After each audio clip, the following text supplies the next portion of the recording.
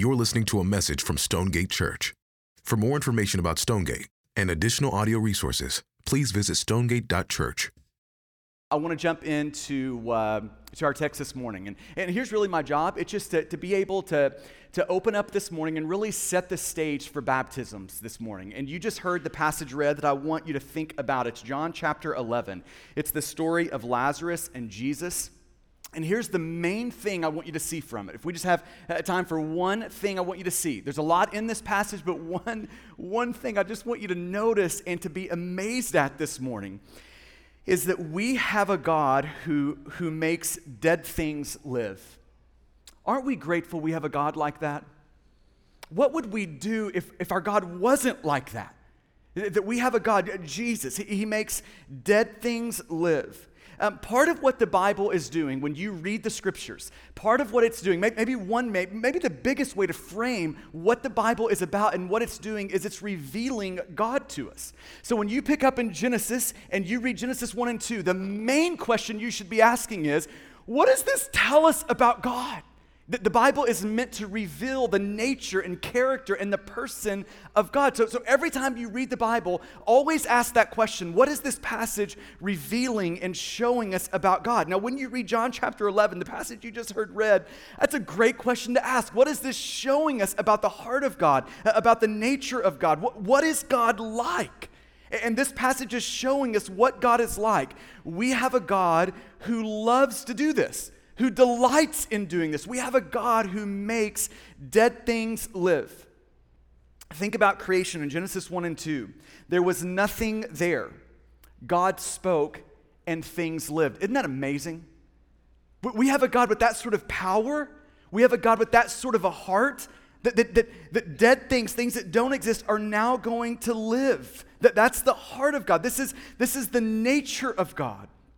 Think about this story in John chapter 11.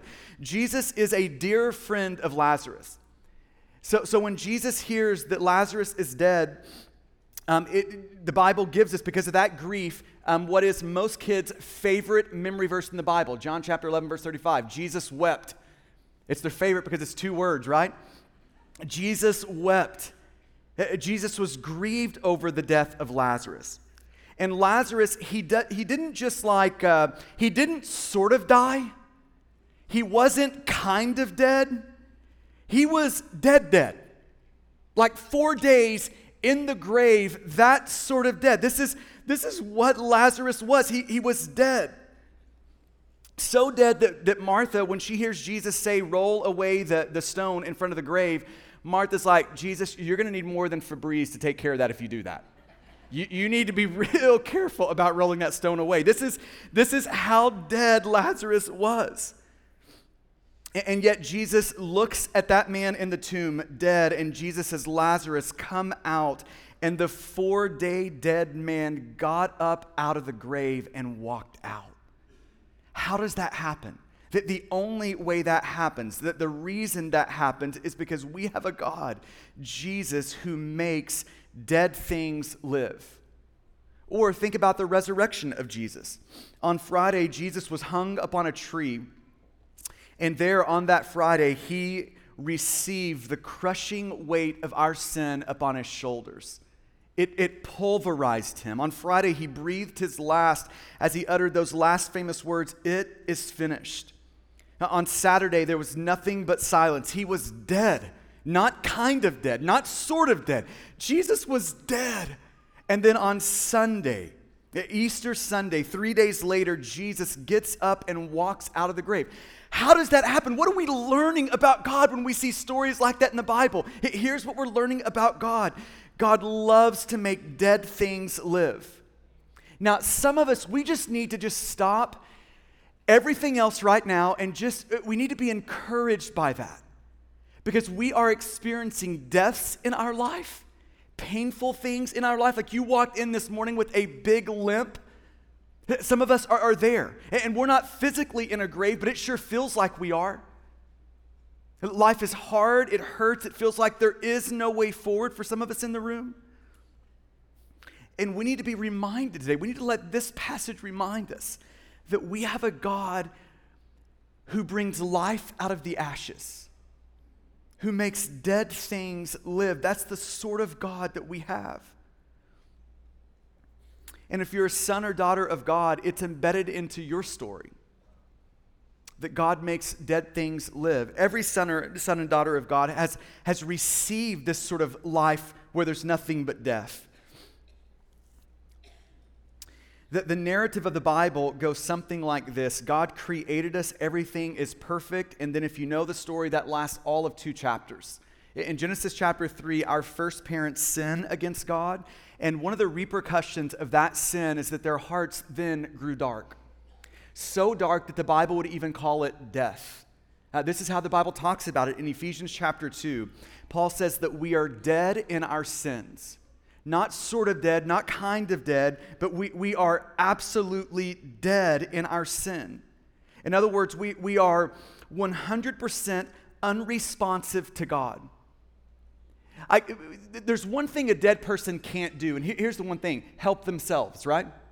We're absolutely unresponsive to God. We cannot help our own situation. We come out of the womb suspicious of God, distrustful of God. We come out of the womb so anti-God that we would rather receive wrath from God than his rescue. That's how we're all born, with that sort of distrust of God. And Ephesians chapter 1 tells us, or chapter 2 tells us, we're dead in our sins. And it's because of that probably my favorite verse in the Bible is Ephesians chapter 2, verses 4 and 5. But God, where would we be without the but gods in our life? But God, being rich in mercy because of the great love with which he loved us, even when we were dead in our sins, he made us alive. Now that's amazing, isn't it?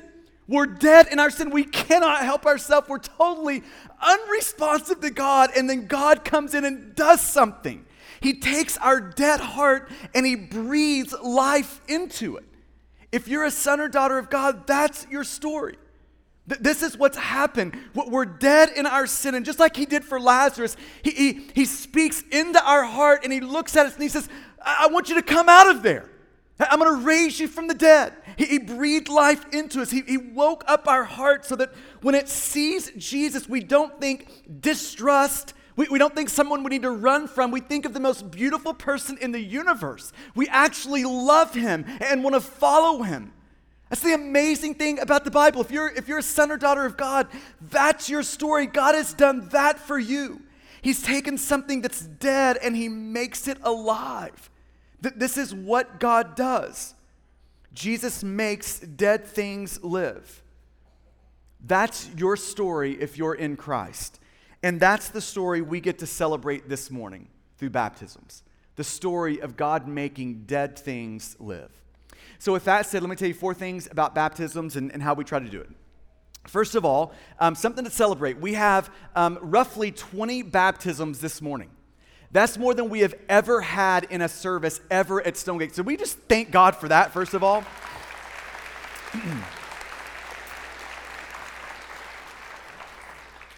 So we have roughly 20 people being baptized. I think we have about 8 or so in this service. And I want to remind you, secondly, that there's 2 stories being told. One story is that Jesus saves. He makes dead things live. That's the person being baptized. That's their story. Their hearts were dead, and God breathed life into it and made it alive. So you're getting to see the story of Jesus saves. Aren't we grateful that Jesus saves? But you're also getting to see a second story in there. There's 2 stories. You're also getting to see that Jesus saves through others. That's the person doing the baptizing. We ask the person that is being baptized today to pick the person in their story that God used, one of the people. Most people have several people that God used along the way, but one of those key people that God used to bring them to faith. And that's the person doing the baptism. So there's 2 stories. Jesus saves, and Jesus saves through others, through people, ordinary people, normal people just like you and me. And as you're watching this go down, one of the prayers you can pray if you're in Christ this morning, you can pray that, man, here soon, I would love to be doing the baptizing. By befriending and praying for people and sharing Jesus with people. Man, I just hope God stirs in all of our hearts. Man, I want to be a part of that. I want to be used by Jesus for these things. So there's 2 stories being told this morning. I want you to pay attention to both of those. Jesus saves, and Jesus saves through others. Thirdly, I want to just encourage you to let baptisms preach to you today. Baptisms are a visual sermon, not an audible one, but a visual one. You're getting to see a picture with your eyes that is meant to preach to you. So as a person goes down under the water, you are getting to see a person who through that picture is telling you a sermon, that they have been buried with Jesus. And underneath that water, buried with Jesus, their sins have been dealt with. Everything needed to make them right with God, presentable before God, whole before God. Everything needed to do that. This is them going under the water. Everything needed to do that happened when they were buried with Jesus in baptism. Jesus has secured everything needed to make them right with God. That's them going under the water. Their sins are forgiven. They have been cleansed from their sin. And when they come up out of the water, it's a picture of the resurrection. God makes dead things live. It's a picture of the new life that Jesus creates, the new heart that he has brought them to life. It's that picture. So may we let that preach to us today. That Jesus has dealt with our sin and we have been made new in Christ, a new creation. And then fourth, baptisms are meant to be a gospel celebration. Baptisms, when we get to participate in them and witness them, that they are meant to be had in a party environment. So I just want to encourage us as a church family. May we be good celebrators this morning as we're witnessing and thanking God for the work that he's doing among and in our church. So with that said, let me pray for us. Father, we love you. And Father, we are thankful. We are thankful for your work in our midst. We are thankful for these baptisms and these stories and how you right now are working in our church family in such extraordinary ways. And I pray that today we might be encouraged by these stories. We might let these stories preach to us, that we as your people would be reminded of you, our God. That you're the sort of God who makes dead things live. You're the sort of God who loves to rescue and redeem and to bring back. You're the sort of God who creates a culture called heaven that rejoices when one person steps across the line of faith. You're that sort of God. So, God, would you refresh us today with these pictures, with these stories? God, would you minister to us today as we get to listen to them and watch them? And it's in your good name that we ask that. Amen. Thank you for listening to this message from Stonegate Church.